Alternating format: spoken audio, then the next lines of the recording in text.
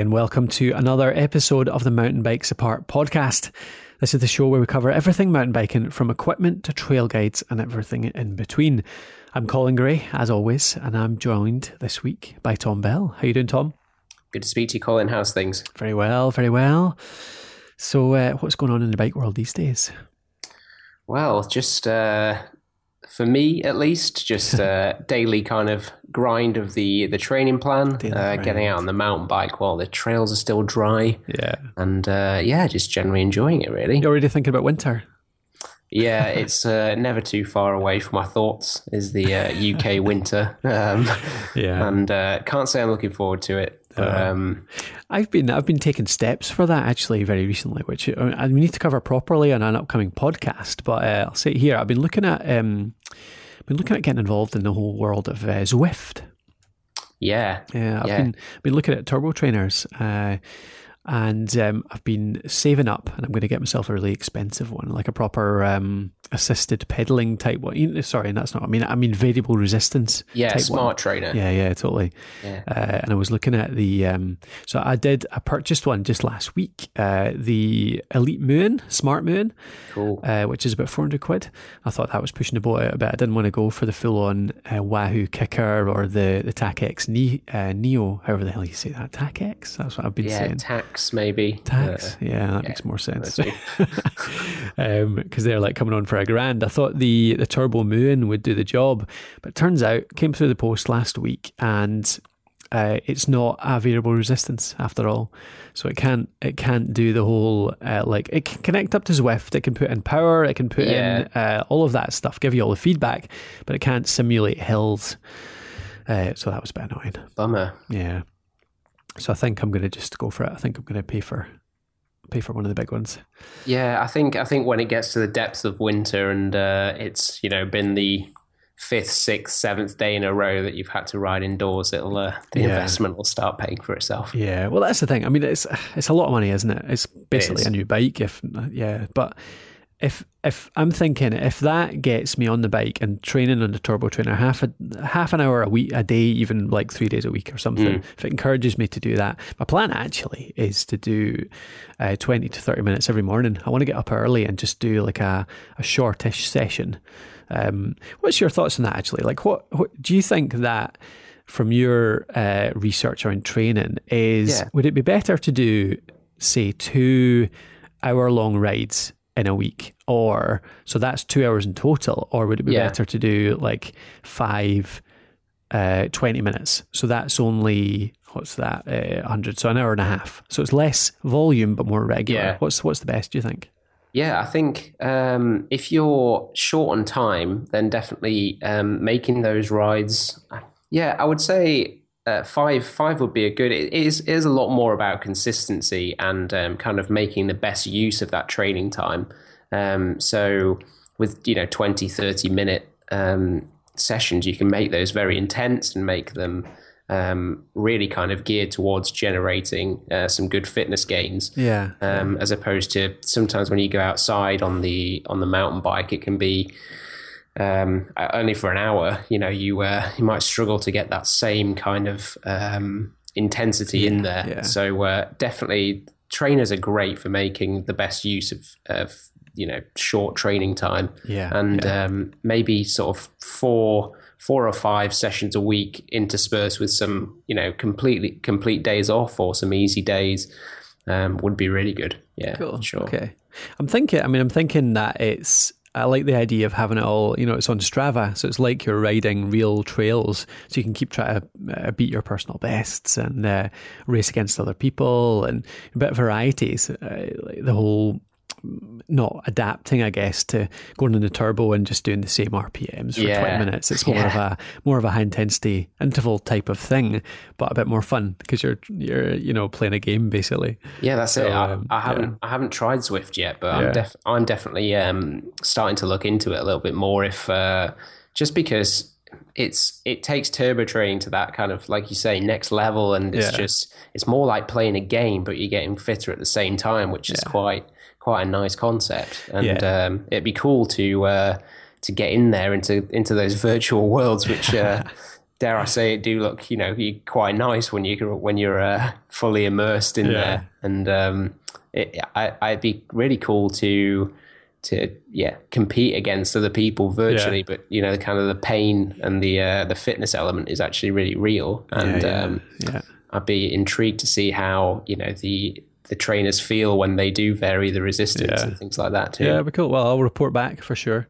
I'm quite open to the idea that it might just be a complete gimmick, and I'll drop out of that just as quick as I have any other turbo training programs I've tried in the past. But I'll give it a shot. I think it's worth the gamble. They resell really well, actually. They keep their value, so I can sell them. I think the Neo, you've still got to pay like 800 quid on eBay for a second-hand one. So even if I used it for 6 months, sold it again, it's only losing 200 quid. I'm sure they would. They would retain the value quite well. I think it's a really... I know what you mean about there being some sort of turbo trainee gimmicks and that kind of thing, but it seems like Zwift is really taking off, and people are actually finding it is a genuinely sort of more enjoyable experience indoors. There's even some professionals that use them when they're sort of injured or need to keep riding but can't sort of hold the bars or something like that. So it'd be interesting to hear how you get on. Cool. Sure. Well, definitely report back, and you should get one yourself, and then we can have a race at last. We should definitely do that. On the bike, I can set down the handicap or what, find some way to get some motorized pedals so I can keep up with you. But hey, that'd be great. That'd be an interesting podcast, actually. Oh yeah, do a podcast from the bike. Just mic ourselves up, and it's an idea. You'd be talking away normally, and I'd just be panting my ass off. But yeah. Right, anyway, enough of that. To the topic for this week. As you know, if you've been listening along, we're just finishing up the season. So this is officially the last episode of season 2, where we've been covering the bike back to front. We've been covering how to set up your bike, all the different components, making sure it's suitable, totally perfectly set up for your type of riding and your type of physique. So we're finishing it up with a Q&A on all the questions people have about bike setup, and actually just about anything. It's not really limited to setup. So if you've sent in a question, thanks very much. We answered a few on the last episode.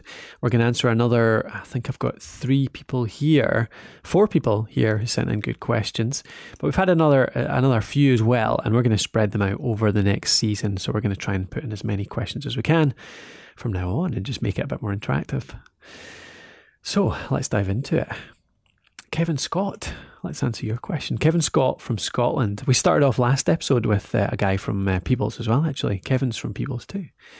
So Kevin asks about apps. This one's a bit lazy, but I'm wanting not to go out and spend 300 quid on a GoPro. I've seen alternatives. Are there any you recommend in various price brackets? So he understands there's a GoPro app, but is there an app that would double up as a camera or a bike computer, possibly without killing my battery in half a second? So he's basically asking, can he use his phone instead of either a GoPro or what do you call them again? The Garmin Edge, basically, or both, actually. So we talked a little bit about this, didn't we? But what are your thoughts on that? Yeah, I personally haven't used my phone as either a kind of action cam or a GPS, other than just using kind of the Strava app before I was just before I started actually using a Garmin to track everything. You can get a GoPro app, but it requires the GoPro camera. That's what I thought as well. Yeah, it's kind of like a preview. You can kind of control.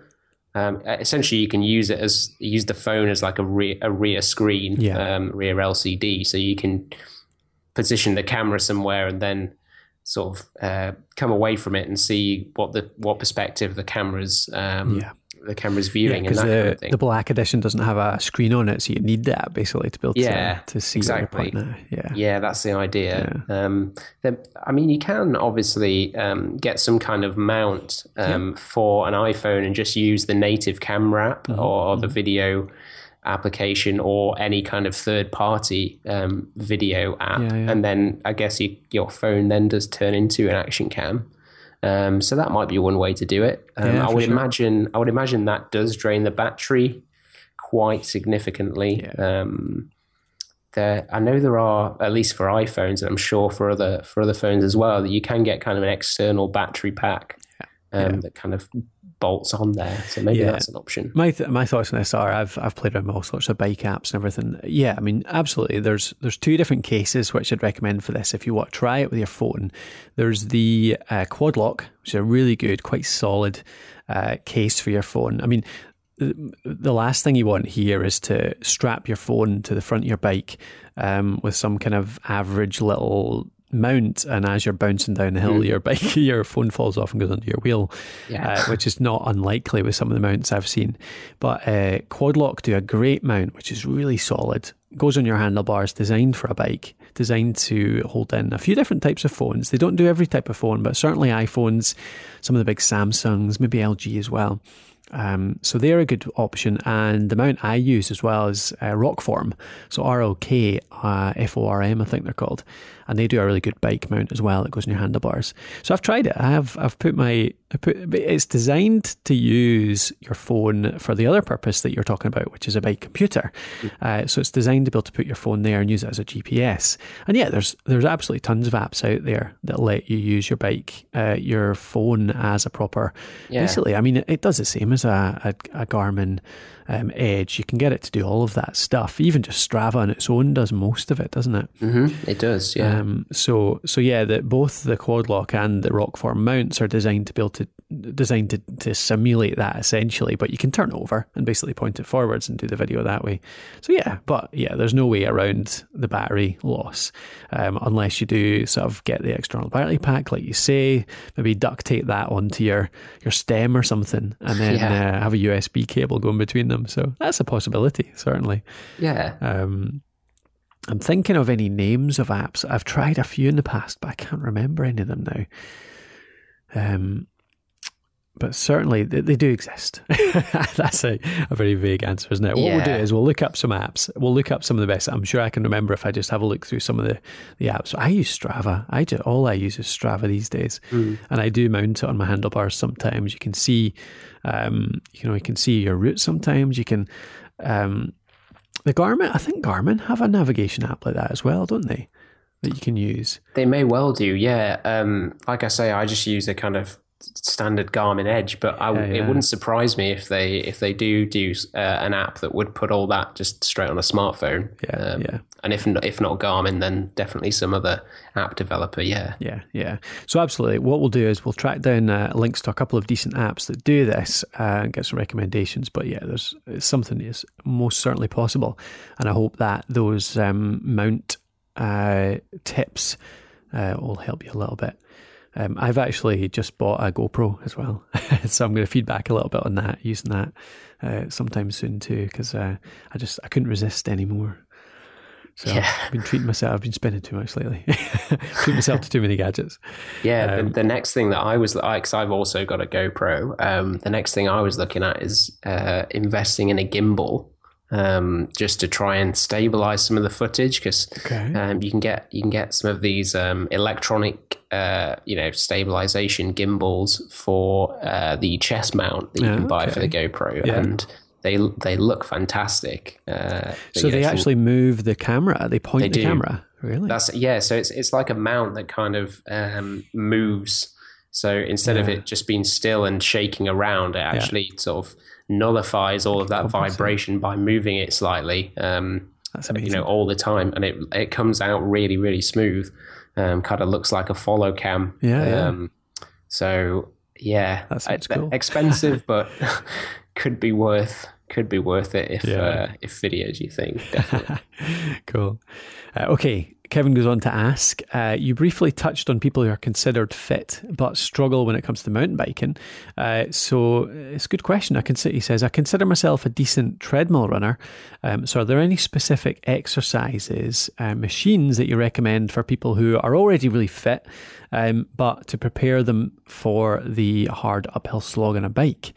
So that's a good question. Can you think, so somebody who's a really good runner, but wants to get on a bike, what are the muscles that they might not have already, or any exercises that might prepare them for things that are different between running and biking? Yeah. So I think when you're climbing on a bike, it's generally the hamstrings get a lot of flack and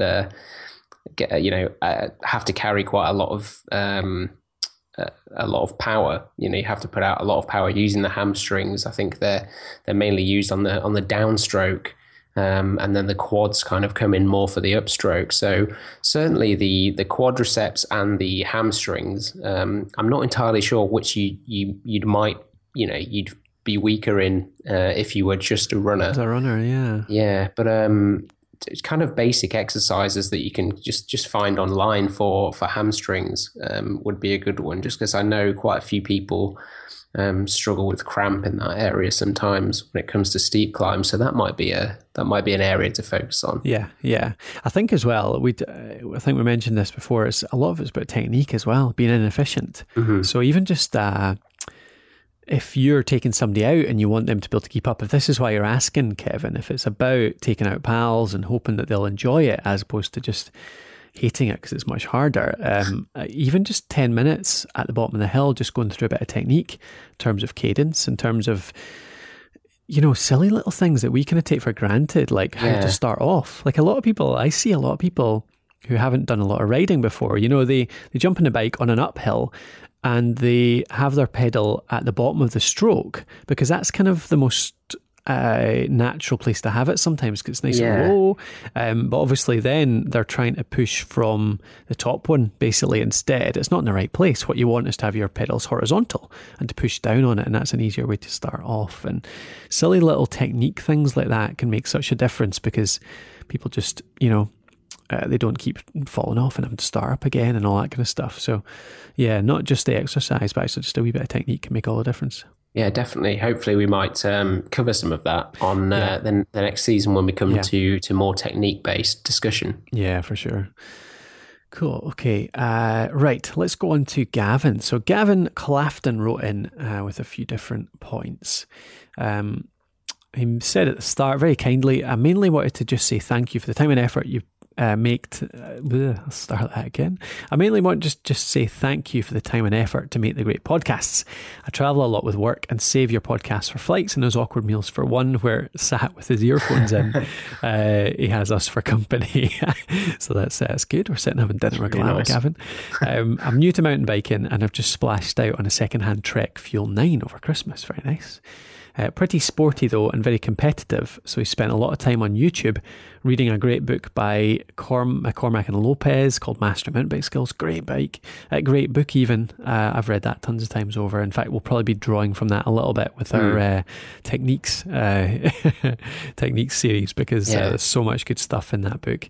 McCormack and Lopez, it's called Mastering Mountain Biking Skills. I've actually got a review on the website. If you want to go along to Mountain Bikes Part, I'll link to it from the show notes. Go to mountainbikespart.com/216 this episode is. No, 217, so mountainbikespart.com/217. You'll get a link to an article about that. It might even be 218. I'm looking at, I'm looking at the notes and it says 217, but I could be wrong. Anyway. One of the two. Yeah. If it's 217, you'll be able to go through to 218. So yeah, he says he's been able to do his first manual based on this for a metre or so and feeling pretty chuffed. So that's great. Obviously getting pretty good if you're imagine to manual for a wee bit as well. So his question is, how good... Right, okay, wait a minute. I'll start here. How do you know what level biker you are and what you need to do to get to the next step? So it's a bit of a conceptual one here. He goes on to a better question. Not a better question, that's not the right thing to say. A more specific question. You get any quick thoughts on that? How do you tell what level you're at and what you need to do to get to the next step? Yeah, like you say, it's quite a conceptual idea, and there isn't sort of a concrete grading system. I guess when it comes to trails, you obviously got red trails and black trails, so that might be able to help categorize you in some way. And blue as well. And blue, right the way down to blues and greens. Typically, at least in the UK, they're typically your beginner or more tamer trails, and then you've got the red and the black, which are a little bit more challenging. So maybe just start sort of easy and then work your way up, and then that could be a way to kind of gauge where you're at, and then in competition as well, you've kind of got different categories as well. So yeah, absolutely. Sorry, what I was going to say was it's a good question though, because I know that certainly I've got to this stage in the past, and friends of mine as well, and other people talk to, where you think of yourself as decent. You're not a beginner anymore, but you're not really improving that quickly anymore. You're trying to time yourself in sections of the trail, or you've got an idea that you're maybe not getting much faster, and it's a good idea to be able to figure out what the next best thing is to improve, like whether you might gain the best benefit out of trying to improve your cornering, or whether your benefit is more out of climbing actually, or whether it's about figuring out whether you can do better jumps and actually just be able to clear stuff, and being able to figure out what the next skill you should try and improve is. Because if you do want to get really good, you have to actually sort of plan it out a bit like that. I think it's not just about practice, just doing everything all at once. It's probably about focusing on certain skills. Certainly that's the way I would think about it. As a racer, is that something you do? Do you break down the skills that you have, the different types of riding, and practice specifically?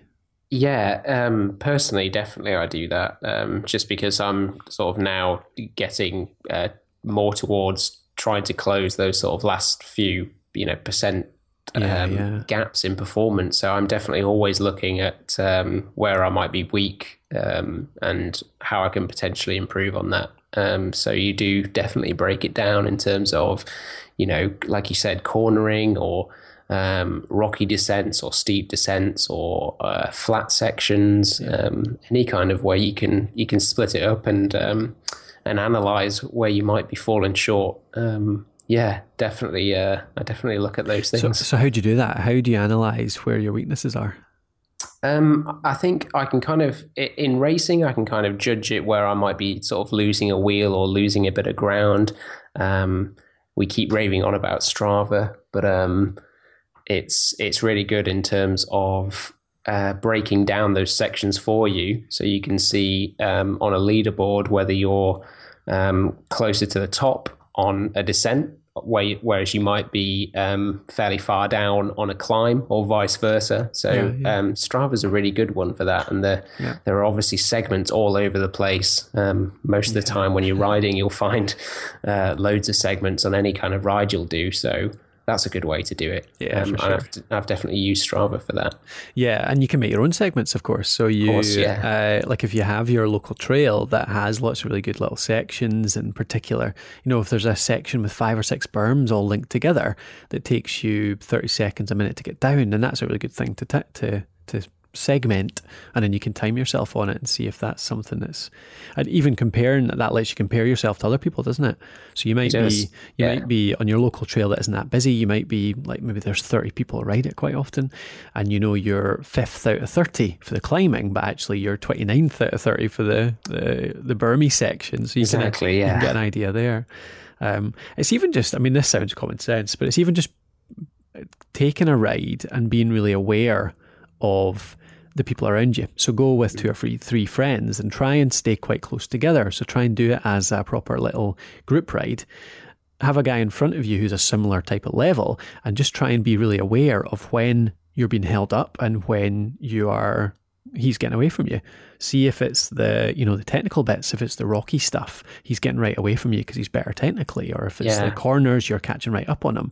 So actually that's something you don't need to concentrate on. I think just having it in your head and being aware of it is the first step to improving anything. Because there's a lot of times we just kind of sail through doing stuff and we don't really think about it. And the first step, thinking about it, and suddenly you see places where you have weaknesses where you didn't notice it before. Yeah, absolutely. I think the golden rule, that kind of piece of advice that most people get, is just to ride with riders that are better than you. So you can kind of something to compare against, but also just learn a lot from. So that's a good way to kind of step up your level, kind of thing. Yeah, cool. Okay, I hope that helped, Gavin. That was, I kind of thought that it was a hard question to answer, but actually it's a really good question, and there's a lot of stuff in there. I have to go through a bit more of that in future. Yeah, that could be a good episode all in itself, I think. Yeah. He's got a second question, which is actually really good too, around racing. He says, what I'd like to know is how good do I need to be to enter a few fun races to add a competitive edge? And what type of events are there for people just wanting fun competitions? And he adds on, being an avid golfer, you know where you fit into the pecking order with a handicap system, and there are competitions for all abilities. And it's a good point. It's quite obvious with golf, but is it the same with biking? Yeah, I think there are fairly, delineated categories within most races. So they usually go from either fun or open category, are usually a kind of grassroots kind of level stuff, and then actually. For the cross-country races at least, and I'm sure for other disciplines, you've got to have a specific license to race in other categories anyway. So any of those categories that are kind of open to anyone, or just are called fun or open or something like that, would be a good place to start. And then again, you can you'll be aware of where you kind of stack up, and then you can kind of start working your way up or learning what you need to do to actually make that next step. Yeah. There's a couple of things from my point of view. I find a lot of my friends, so I've done a lot of races in the past and I'm rubbish at them. I'm like bottom 5% every single time.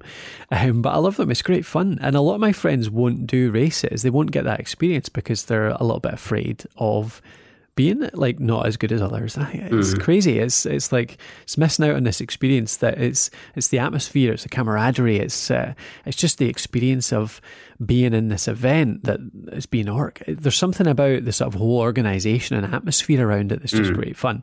So what I would say is don't worry about whether you're good enough. Like you say, Tom, there's always races. It's quite obvious, I think, if a race is not for beginners. Either you won't be able to enter because you need a license, or it'll be plastered all over it that this is an elite race or something like that. And if they don't say it's an elite race, it's almost certainly open to anyone, and you should enter it just to try it out. Certainly the cross country series, the Scottish cross country series up here has 4 categories, I think, and one of them, like you say, is called fun. It's called fun, beginners, novice, whatever you want to call it. So it's quite obvious that is for somebody like yourself, Gavin, and that can be quite good because it makes it less intimidating because it's made so obvious. But races that don't mention that, races that don't have different categories, particularly I would say enduros. So look out a few enduros, because the great thing about an enduro is that you're not racing alongside people necessarily. It's the idea of an enduro is that there's maybe 10 sections, maybe 5 to 10 sections of the course which you race. But in between, you're actually just cycling around. It's not timed. So you'll start off, for example, the Perthshire Enduro, which is really close by where I live. You're all in the centre of Perth, the city. They fire the gun, but you'll just like amble off because this bit's not timed. Yeah. Your goal at the start is basically to follow the directions to the first timed section. So there's like a 20-minute ride where you're riding uphill, you're riding all over the place to try and find this section. Well, it's not try and find, you're guided to this section, but people are chatting. It's good fun, you're getting to know each other, you take a few friends, and then you get to that section and then you're timed on that. But it's only 2 or 3 minutes, maybe, even only 30 seconds sometimes. So you have this race whereby you don't have that really intimidating start line where everybody's like lining up and getting all, pawing the ground before they get set off. It's much more relaxed. You get into it a little bit and then you do have timed sections, but the field's quite spread out by that point. So you're not racing against somebody. You're timed from when you start to when you stop, and it's nothing to do with anyone around you. So I think they can be quite a good one for people just getting into the racing, and they're a great atmosphere too. So you can kind of get an idea of it and maybe draw you into other ones as well. Yeah, for sure. There's also some, you get these mountain bike challenges that they're not labeled as a competitive event. They are just kind of a route that you do at whatever pace you want to do. And they're quite good because they always have a little bit of a competitive element just because there's, a clock running and that kind of thing. Yeah. So they're also good for kind of getting the kind of racing bug and that competitive edge, but also just having no pressure, and you can just do go at whatever pace you want to go at, and it's a really easy way to kind of find out, like we've been saying, where you kind of stack up, I guess. Yeah, for sure. Yeah, things like the 10 under the bend race is a good one for that, because you're doing laps, so nobody knows where you are. It's not like you can look bad because you could be on your 20th lap or your first lap. Nobody knows really. No, but you get an idea because you can look at the results afterwards, and you can see, like you say, did this lap fast, this lap not so fast. Here's where I stacked in the full range of 200 people or whatever. So that can be quite a nice entry point as well, maybe. Okay, cool. Hopefully that was useful. But yeah, main advice there is, Gavin, just get out and do it. Honestly, you'll find that you'll never go to an event. Well, I won't say never say never. Very, very rarely go to an event and get anyone who's like a fanny and just like is all up themselves and say, you're not good enough to enter this race. I've never met anyone like that at any race. Everyone's always been so welcoming, so friendly, no matter how bad I have performed at it. Yeah, the mountain bike community tends to be a really friendly one. And those kinds of people that really give others a hard time are quickly, everyone kind of learns about them pretty quick, and they're ousted, I guess. Yeah. So yeah, basically everyone's really nice and friendly. Cool. Okay. Right. 2 to finish up. So we've got Curtis asking a pretty straightforward one. This is good. Curtis Ellithorpe, thanks for your question, Curtis. It says, I stumbled into your podcast through the Downcast app. Great work. Please keep up the great work. Thank you very much, Curtis. As someone that used to ride a lot, this podcast helps motivate me to get back at it. Maybe some advice for an older guy that weighs a lot and wants to get back to enjoying crushing hills and flowing down single track. So there's probably a good one for you, Tom. How would you say, what's the first maybe 1 or 2 things that someone can do if they've been out of it for 5-10 years and they want to get back into it? I would say certainly start off slow and just, hang on to some hunger at the start, because it's easy to get very enthusiastic and just go a bit overboard. And whether that's ends up in kind of mental burnout or injury, just because you've kind of gone at it a little too hard, a little too fast. So just reining yourself in a little bit and just starting out with some really short rides that are more about fun rather than a really long ride or something super challenging. You can get to that further down the line once you kind of ease yourself back into it. And I suppose just remembering what you kind of found fun about it before, and just slowly returning to those elements of mountain biking, whether that's a specific trail or a certain type of riding.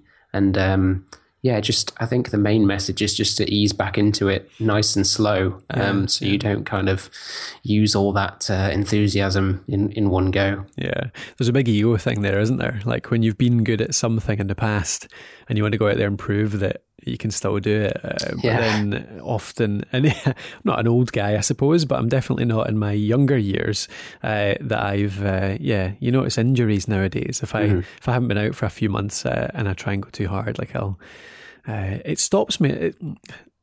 If you go too hard, the thing is, it's not benefiting you, because it stops you going out again for a few days sometimes because you hurt yourself a little bit or you're just not feeling great. So it's much better. It's more beneficial for you. You get more out of it if you take your time a little bit and you can go out more regularly and make sure you're not going to injure yourself and put yourself back on the couch. So yeah, definitely rein in the ego, like you say, Tom, and get back into it. But then, do you know, on the other side though, I'm wondering, I think certainly the fact that he said he weighs a lot, so it's obviously feeling like he's got out of shape a little bit. And there's simple little things like doing it in another way. So you're probably not going to get out on the bike as much as you want. I'd imagine you've got job, family, that kind of stuff. Simple things like walking. Like whenever I'm healthy, it's because I'm walking a lot. It's because I get out every single lunchtime from work. I sit at a desk all day, every day normally. But I get out and I spend an hour just walking about town, just listening to some podcasts or something like that. Or in an evening, I'll go out for half an hour or an hour as well. And that makes a massive difference, because it just gets the metabolism going, and it takes up the slack so that your mountain biking starts improving because you're just being a bit more active. Your weight's coming down a bit because of that activity. And it just gets your body back into doing that kind of stuff, like hardens up a bit, I suppose. For sure. I think that's a great suggestion. And I would always encourage people just to, we were obviously talking earlier about getting back into riding and mountain biking, but certainly in terms of just getting back into some kind of fitness routine, just going for like a half an hour, 40-minute walk, it's something that everyone can do. You can literally just, there's nothing to kind of procrastinate with in terms of getting your equipment on and setting things up. You just need to, you can just get out the door and go for a walk wherever you are. And just that on a consistent basis over a few weeks will make a massive difference to the calories you're burning, the fresh air and everything that goes with it. Yeah. I love setting a goal as well. It's what motivates me sometimes. So setting a race particularly and committing to it and telling people. So I'll enter a triathlon or something, say something that's out of my comfort zone, something that's not easy for me, and tell people about it and try and get some other people into it as well. So if you can get some friends to commit to it as well, then suddenly you're committed to this thing, and that's what encourages you to get out and get on the bike, even in those days where you're feeling a bit lethargic, you're not quite up for it. And the only way, like he says, he wants to enjoy crushing hills and flowing down single track, the only way you get that like that is getting out a lot. It's getting that practice in. And for all the best will in the world, and as fun as mountain biking is, there's sometimes you're just like, shall I go out on a bike or shall I just sit and play Xbox? And there's always something else you can do, which is less effort. So having those kind of goals, that kind of commitment, and even a little wager works quite well for me sometimes. Yeah. Like if I don't compete in this, if I don't get a certain time or just complete it, then I've got to pay you like £100 or something. Or I know people, Tim Ferriss does this advice, like you've got to, you commit to paying £100 to a charity that you hate. So like something that you really don't agree with, for example, or I don't know, find something that you would not enjoy contributing to, like an opposing political party or something like that. So it really motivates you to not fall out on your commitment there. Yeah, that kind of accountability is definitely a good one. I've heard of people, writing on busy forums and that kind of thing, telling as many people as they can that they're gonna do this. So if they do fail, they've got a lot to deal with. So definitely, having some accountability is a good way. Definitely. Cool. Okay, last question. Larry Ashley. So thanks for sending this in, Larry, and thanks for doing it so recently. I got this today, in fact, through the email.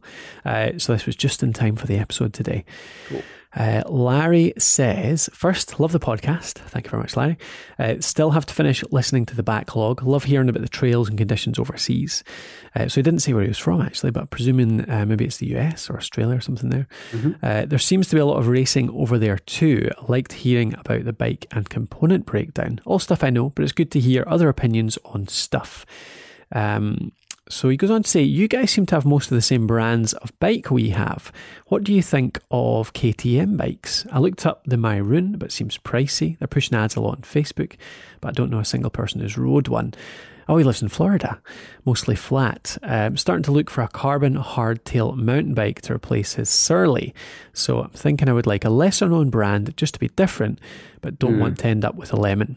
So I thought this was interesting. I'm not sure whether you know anything about KTM bikes or not, Tom, but have you heard of the brand? Do you know them at all? Yeah, there's a UK KTM bikes kind of UK race team that have a few riders on the UK scene in the sort of slightly lower down categories. Cool. So I haven't been up close and personal with them, but I've definitely seen some of their hardtails and some of their full suspensions as well. Yeah. And they definitely look nice. And I met when I was in Norway racing, I met a guy called Trevor from the US who races for their US team. Ah, cool. I got a quick look at that bike. They're really nice visually, and I definitely understand about wanting a kind of bike manufacturer or bike model that a lot of other people don't have. It's that's definitely something that I can empathize with. Yeah. That's what I found interesting about this, actually, because we could give like specific advice on bikes that we like and stuff like that. But and that sounds like KTM are a decent bet. Then if they're out in the race circuit and sponsoring riders and stuff, then there's a good chance they're pretty established, pretty decent quality, around for a while anyway. But yeah, the wider question is that whole. Finding something unknown, finding someone unique, because you got the trail and you see like Specialized everywhere and Giant everywhere and Scott everywhere and that kind of stuff. And I'm the same. It's great to have something that's a bit less known. What are the brands that you think then that are underrated, like good brands that you don't see around a lot?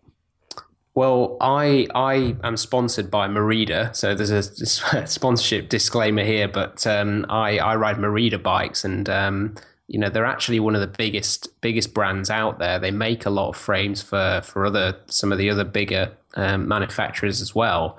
And they on the cross country side of things, and on the road, they have some of the most successful teams out there. But for some reason they're not quite as ubiquitous as, your Treks and Cannondales and Scotts. And the bikes are phenomenal. They're like I say, they build bikes for other manufacturers. So they're really at the forefront of technology, especially on the carbon side. Merida are definitely one to check out because they have everything from, cross-country carbon hardtails, 27.5 and 29er, right the way up to trail bikes and everything in between. So, they've got a big range, and they're not as commonly seen as well. Yeah, for sure. It's weird actually, because as soon as you said Merida, I was like, oh yeah, they're quite an old established manufacturer, but basically never seen them out in the trail. I wonder why that is. Yeah, they sometimes when you go to certain countries abroad, they're kind of all over the place. Really? They're really common. But in the UK, they're not as they're still out there. Yeah. They're definitely and they're. So maybe Larry's seen millions of Meridas because they're so popular in Florida or something. But yeah, certainly not over here. It's funny country-wise. It does make a difference, though, doesn't it? Because I was really keen to get myself a Santa Cruz because you hardly ever see them in the UK. But I believe they're pretty common in the US. I mean, it's a US bike. So, but I had a super light for maybe 2 or 3 years, and I basically never saw anyone else on one of those. So I quite liked having that. Whereas over here, you've got like orange, white, On One, the British manufacturers, who you see a fair bit. You see a lot of oranges, not so many, a fair few whites, not many On Ones, but I bet you anything, none of them are very common in the US. No, I would think not. So I guess shopping for other countries' popular bikes might be a good way to go. Yeah.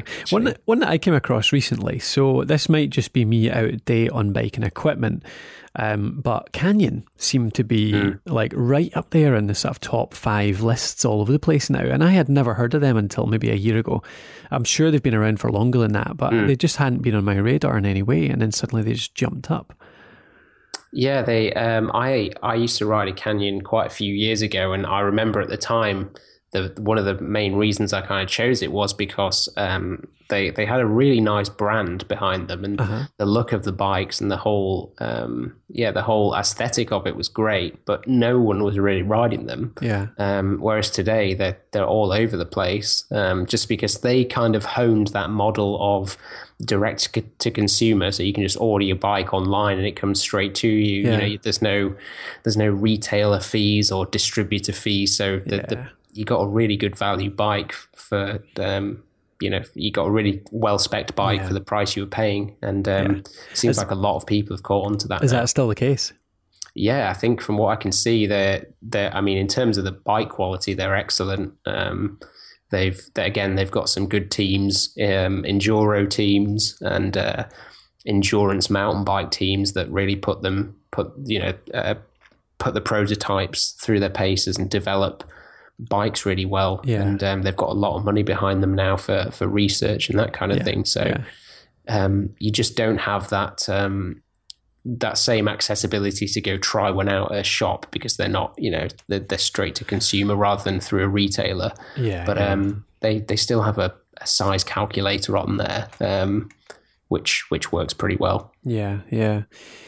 I'm thinking, so in terms of if we give him a couple of recommendations for like lesser known brands, certainly if he wants to, I mean, some of those UK ones, I bet you anything he's not seen many oranges or whites, for example. So I bet you could get them relatively easy over in the US. But On One are a brand I really like. They're UK, but they don't show up very much over here. Even like they're just not that common, but they're damn good quality, aren't they? They're like On One make really good bikes. And a frame that I was wanting. So what I'm riding now is a Cove Hummer titanium frame, and I'd been looking for a titanium hardtail for ages. And I was torn between. Well, actually, I wasn't torn. I'd decided on getting the On One titanium frame, and I've done a lot of research around reviews and stuff. And this bike gets amazing reviews. They do a titanium 456.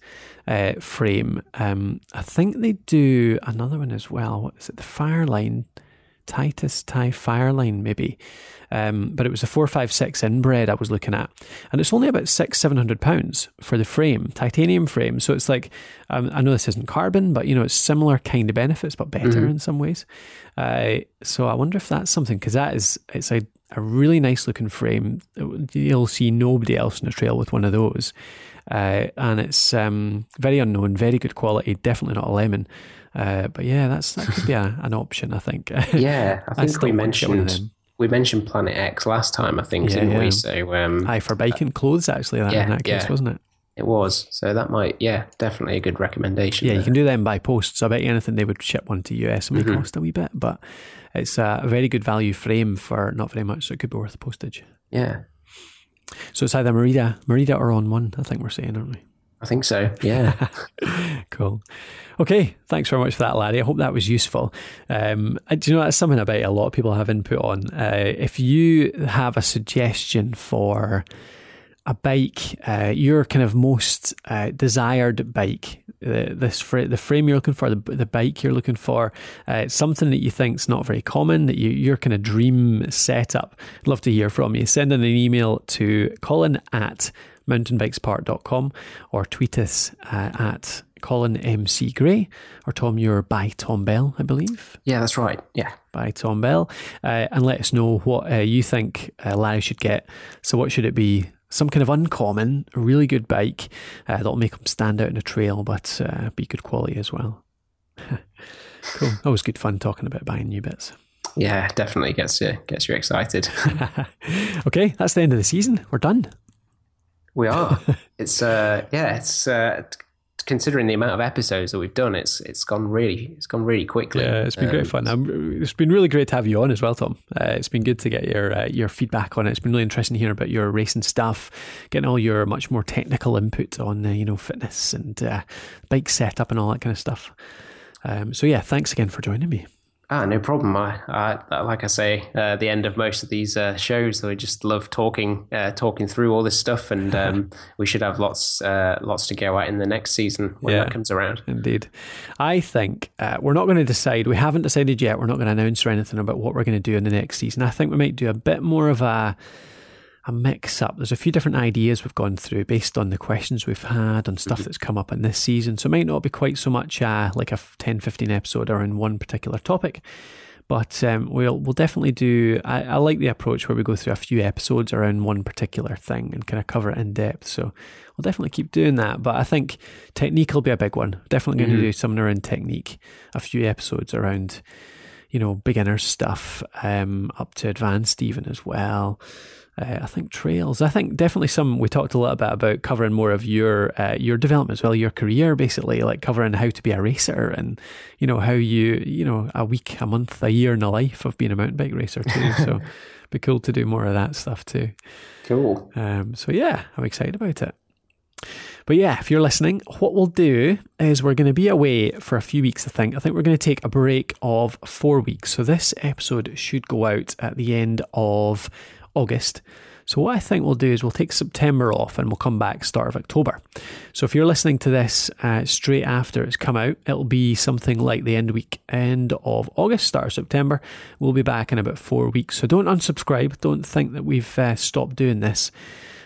We'll definitely be back. We'll be back, I think, the first week of October with the first episode of season 3. And we'll be back with a bang. We'll be back with plenty of stuff. I think we're going to be a bit more exciting stuff around maybe some competitions and things like that too. I've got a few ideas of how we can get listeners more involved next time around. So I'll talk to you about that, Tom, in a break. Sounds good. Okay, thanks again for joining me, Tom.